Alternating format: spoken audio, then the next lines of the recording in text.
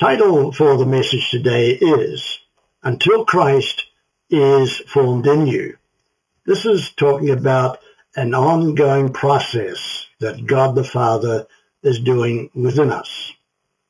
Well, let's commence this message by turning to Philippians, the 3rd chapter, and begin reading in verse 1. Philippians chapter 3 and verse 1. Finally, my brethren, rejoice. Well, there we go again. And another place he says, rejoice, and I say again, rejoice. And this is something that God is pleased with. This is something that God wants us to do, rejoice in his presence, to thank him, to praise him for everything he does for us every day, right down to the very breath of life. Every breath that we take is a blessing from God because that represents life. But not life eternal. That's something that we are striving for, and that is something we are seeking after. Indeed, he said, for me to write the same thing to you is not troublesome, but for you it is safe. Why? Well, because the churches, and primarily those that Paul was pastoring in the Gentile areas and regions of Asia Minor and in Europe, he said, beware of dogs. And here he's referring to not physical animals, but he's referring to human beings, religious zealots, Judaizers, who were troubling the brethren, trying to bring them under the old covenant practices which have been abolished or which were finally obliterated or done away with the temple when that came down. So some of those practices did continue. Once the temple was demolished, they could no longer practice their sacrifices and other religious ceremonies because the new covenant had supplanted and had replaced the old covenant. But the Jews that he's talking about here, these dogs, had not accepted the gospel of Christ. They rejected him. They rejected his way. They rejected his message. So he said, beware of evil workers. So these dogs, he also classifies them as evil workers. And then he identifies them, beware of the circumcision, or correction, the concision, which is a play on words with the circumcision of the flesh, rather than the circumcision of the heart, which God even called the ancient people of Israel too. And he said, he talked to them and told them that you have uncircumcised hearts. And of course, the new covenant is one where we are circumcised by the heart. And that's another message, which is a very interesting one indeed. For we are the circumcision. Now he's talking about spiritual circumcision, the circumcision of the heart, which comes down to the subjects of repentance. It comes down to the subject of baptism and the receiving by the laying on of hands following baptism. For we, verse 3, are the circumcision who serve God, notice this next phrase, in the Spirit. So that's the difference of trying to serve God as the Jewish peoples or the Jewish infiltrators were trying to teach the Galatians and the other Gentile churches, rather than the circumcision of the heart. Spiritual circumcision contra the physical circumcision. Physical circumcision was no longer necessary, no longer required under the new covenant, only circumcision of the heart, which is the spiritual circumcision. But notice what he goes on to say, and rejoice in Christ. Here's that rejoice again. So he's encouraging all brethren, even us today, that we need to rejoice in Christ Jesus. And referring back to this matter of physical circumcision being put upon the Gentiles, do not trust in the flesh. All right. Let's turn now to John, the 6th chapter. Here we have one absolutely well, we could say mind-blowing text, but it's absolutely powerful and one that we can perhaps all remember to learn by heart. John 6 and verse 63. Here Jesus is talking, and we're breaking into his conversation with his disciples. And I just want to read this one verse. You can read the context, before and after to get the context of this. But he'd said some things that had offended some of his followers. And he asked them the question, verse 61. But Jesus, knowing that his disciples were complaining about this, said to them, does this offend you? He was talking about himself being the bread of life, and how that they were to eat of his flesh and drink of his blood, which is another subject, but very important coming up to the Passover season. Verse 63. Let's inscribe this. Let's write this. Let's ask God to inscribe it in our minds and in our hearts. It is the Spirit that gives life. So we're talking here about Christ being formed in you or in us. It is the Spirit that gives life. So it's the Spirit that is going to be forming, and that in fact is, for those who have been baptized and those who have been sealed with the Holy Spirit. It is the Holy Spirit that is doing that work, that inner working within us that Paul mentions so many times. The flesh, and Jesus says, the flesh profits nothing. The flesh profits nothing. We need the flesh to work and to live in this human life. But when it comes down to immortality, when it comes down to the eternal life, the flesh indeed profits nothing. As Jesus said, it is the Spirit that gives life. Then he continues, the words that I speak to you, they are spirit, and they are life. Well, what are the words that Jesus spoke to us and Jesus speaks to us today? Well, they're contained in the entirety of the Old Testament and the New Testament, from Genesis, the first chapter, to the very last verse of Revelation. They are all the words that proceeded from the mouth of God as he either spoke them or gave them to his prophets or apostles to speak them and then to record them and to write them. And that's profitable for us today. And this is the truth. The words that I speak to you, they are spirit. Note that. The words are spirit. They're not flesh. The written word of God is spirit, not flesh. And what's more, Jesus said, they are life. Not only life now, while we are living in the flesh, but it's talking about eternal life, immortal life, living into the ages of eternity. Quite a powerful, quite an instructive verse for us to keep in mind. All right, let's turn now to that verse in Galatians that we've taken the title for today. Galatians, the 4th chapter.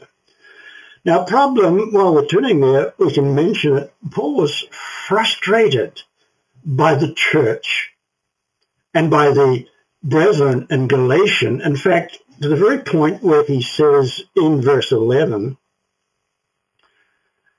because they'd been listening to these false teachers, these interlopers that were visiting and troubling the church, like dogs, barking away at your heels, trying to snap at your heels, trying to bite the flesh on your legs. He said, I'm afraid for you, lest somehow I have labored among you in vain. Preaching the gospel, preaching the word of God, bringing them to a knowledge of the life and teachings of Jesus Christ, bringing them to spiritual maturity so that they can grow up in the grace and the knowledge of God, learning to know and have a personal relationship with God the Father and Jesus Christ. And yet here he says, in spite of all his work, he said, I'm afraid for you. At least somehow I have labored among you in vain. But let's drop now to the 19th verse, where he says, my little children, they were like little children. They had not yet fully grown up and matured, at which he desired, as the rest of the verse goes on to say, for whom I am laboring in pain. And any true minister of the gospel of Jesus Christ is going to be doing this. He's going to be spending his life laboring in pain. Why? What for? Until Christ has been formed in you.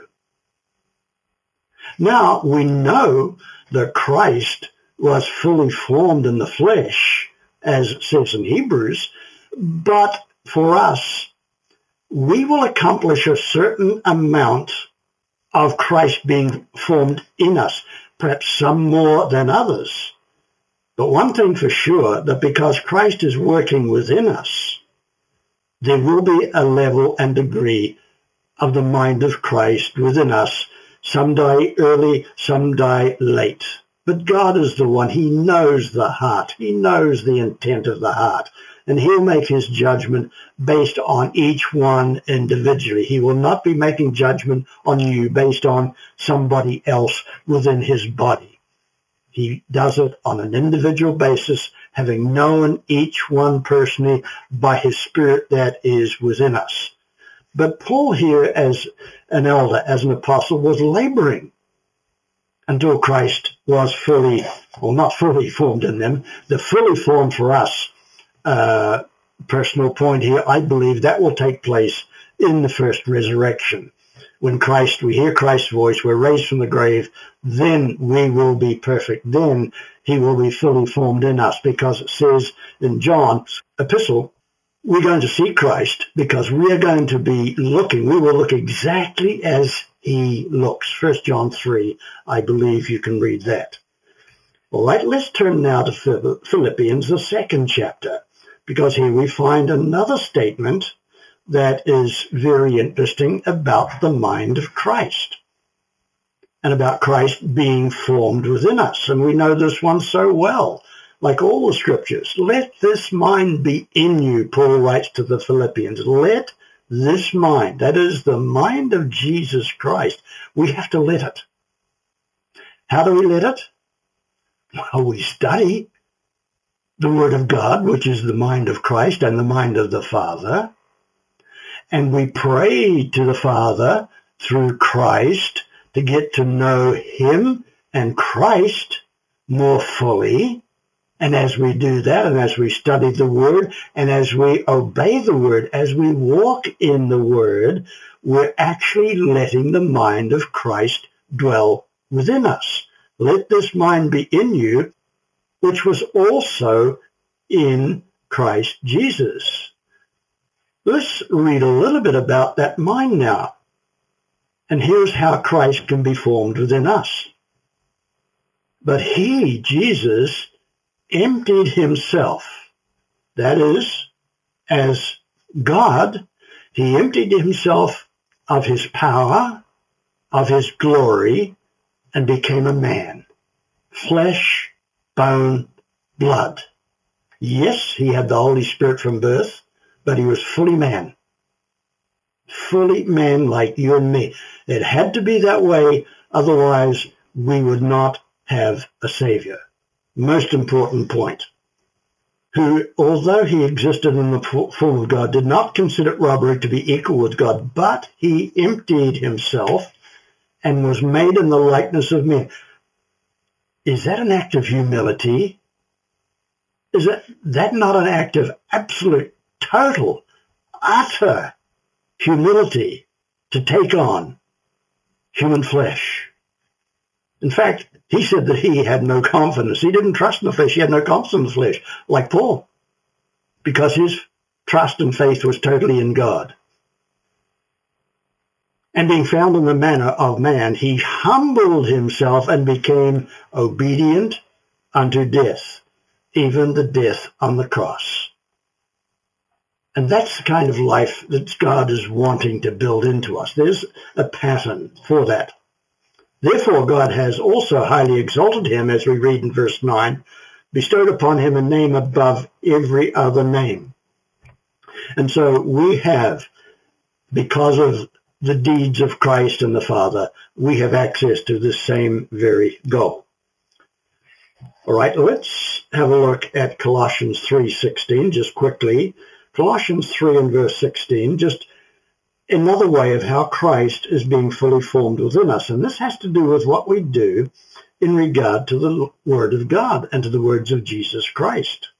Colossians 3 and verse 16. Let the word of Christ dwell in you richly in all wisdom. Colossians 3 verse 16. Let the word of Christ. Where is the word of Christ? In the complete Bible. Dwell in you richly in all wisdom, teaching and admonishing one another in psalms and hymns and spiritual songs, and singing with grace in your hearts to the Lord, and in everything. Remember, until Christ is formed within us. And in everything, whatever you do in word and deed, do all in the name of the Lord Jesus. No other name. Doing all in the name of Jesus, which means that we're going to be doing those things that are pleasing in the eyes and in the sight of God. Giving thanks to God and the Father by him. 2 Corinthians chapter 10. I want to pay particular attention to one particular statement here, which is critical for us as the children of God. 2 Corinthians, the 10th chapter.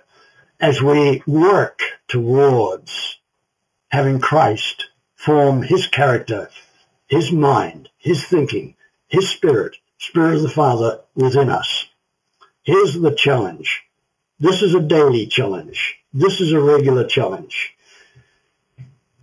Paul is being criticized and condemned by some of the brethren who had been influenced by infiltrators into the church, and is showing how that we can handle these problems. In 2 Corinthians 10 and verse 4, he said, the weapons of our warfare are not carnal. And we can see some of those weapons, which is the armory God has given to us, in Ephesians the 6th chapter. And we have those weapons of defense, and we have one major weapon of offense. And that's the Word of God. And that's the word that Jesus gave to us, because Jesus Christ is the Word of God. Jesus himself used the Word of God as a weapon, as we read in Matthew and Luke in the 4th chapters, when Satan challenged him, when Satan was throwing his fiery darts at him. Jesus used the shield of faith, the faith that he had towards his Father, so the fiery darts of Satan did not have the slightest impact, impression, or influence in his life. But he used the Word of God, which is the sword of the Spirit, and he challenged Satan. And he said, it is written, man shall not live by bread alone, but by every word that proceeds out of the mouth of God. And that's our calling, brethren. That's our challenge, to live by every word that proceeds out of the mouth of God. And that is one of the major ways that Christ will be constantly, day by day, being formed within us. The other we know, of course, is by prayer. As we have that personal, intimate contact with the Father through Christ, we get to know him. Remember what John 17 and verse 3, where Jesus was praying to the Father, he said, Father, John 17 and verse 3, let's just read that.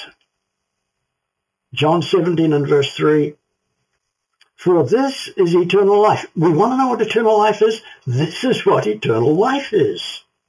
That's you and me, that they may know you, the only true God, and Jesus Christ whom you sent. So it's that personally knowing Jesus and the Father. We know them through prayer. We know them through having them inscribe their love and their words into our hearts and into our minds by the finger of God. He writes them in our hearts as we read them, as we obey them, as we keep them, as we maintain that contact. And day by day, we're getting to know the Father and Jesus Christ in the Spirit, not in the flesh. The flesh profits nothing. It's the Spirit that gives life. And the Spirit is in the words and in the truth of God. Coming back to 2 Corinthians, the 3rd chapter, it says, here are the things, challenges. What we have to do is with the weapons that God has given to us is we have to overthrow strongholds. So we search our lives. We're never satisfied that there are no strongholds in our lives. We're looking for them. We don't want anything in there that's going to be a blockage between our relationship, between us and God the Father and Jesus Christ. Further than that, casting down vain imaginations and every high thing that exalts itself against the knowledge of God, and bringing into captivity. This is the crux. This is our life. This is our life's work, in part, along with the rest of the words that God gives us that he wants us to follow. Bringing into captivity every thought into the obedience of Christ. And that's talking about the overthrowing of strongholds. That's talking about the casting down of imaginations and every high thing that exalts itself against the knowledge of God. All those things God has called us to bring into captivity every thought into the obedience of Christ. Brethren, we need to think about that. We need to spend time before God's throne asking him to help us to know that we are in fact receiving his help and his power and his strength in bringing every thought into the captivity of Christ. We need to remember and recall those words of 2 Corinthians 10 and verse 5. Learn them off by heart. Even go back to them day by day and recite them. Day by day, take them before the throne of God and ask for his help, and he will help you. And as you pray to him, as you read the word, you're going to find that day by day it becomes a little easier. Will you have any challenges? Will you be able to completely bring every thought into the captivity of Christ? That's up to us. But what we must be doing is fighting for that. Let's close by turning to Philippians, the 3rd chapter, and let's see how Paul approached this whole situation. Very powerful chapter here in Philippians, the 3rd chapter. Verse 4, he says, though I might also have reason to trust in the flesh. Remember Jesus said, John 6:63, the flesh profits nothing. So Paul says, though I might have reason to trust in the flesh, if any other thinks he has cause to trust in the flesh, he said, I've got more than you. Now, if you want to play games, Paul's saying that. And he goes on to show, circumcised on the 8th day, according to the law, of the race of Israel, from the tribe of Benjamin, of the Hebrew of Hebrews, with respect to the law, a Pharisee, with respect to zeal, persecuting the church, with respect to righteousness that is in the law, blameless. Can any of us claim that? I doubt it. Yet the things that were gained to me, these things I have counted as loss for the sake of Christ. But then, truly, everything that was advantage to me, what's an advantage to you? What do you count as an advantage? Can I say the same things that Paul says here?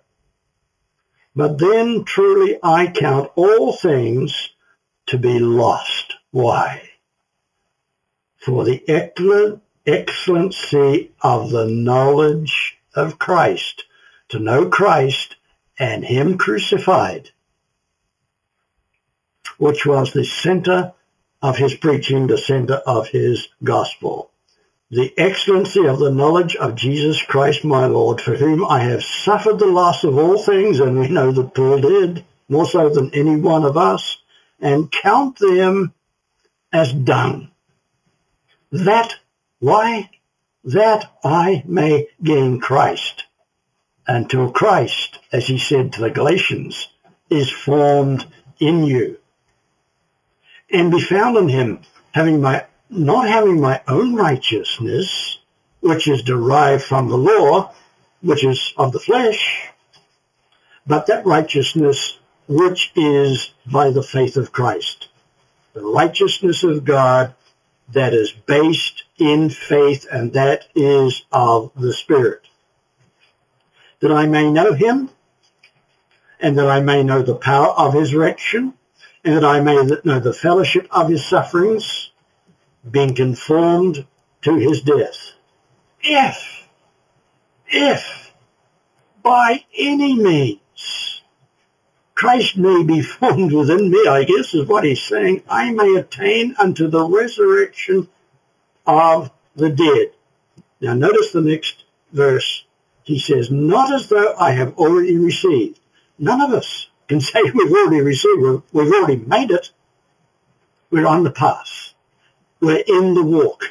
We're on the road towards the kingdom of God. And that's a day-by-day work. It's a day-by-day struggle. It's a day-by-day time to rejoice that God has called us and given us this opportunity for immortality, to be in the kingdom of God. Not as though I have already received or have been perfected, but I am striving so that I may also lay hold on that for which I was also laid hold on by Jesus Christ. And that was to do the work of God, and that was to be in his kingdom. Let's close again by going back to John, the 6th chapter, and verse 63.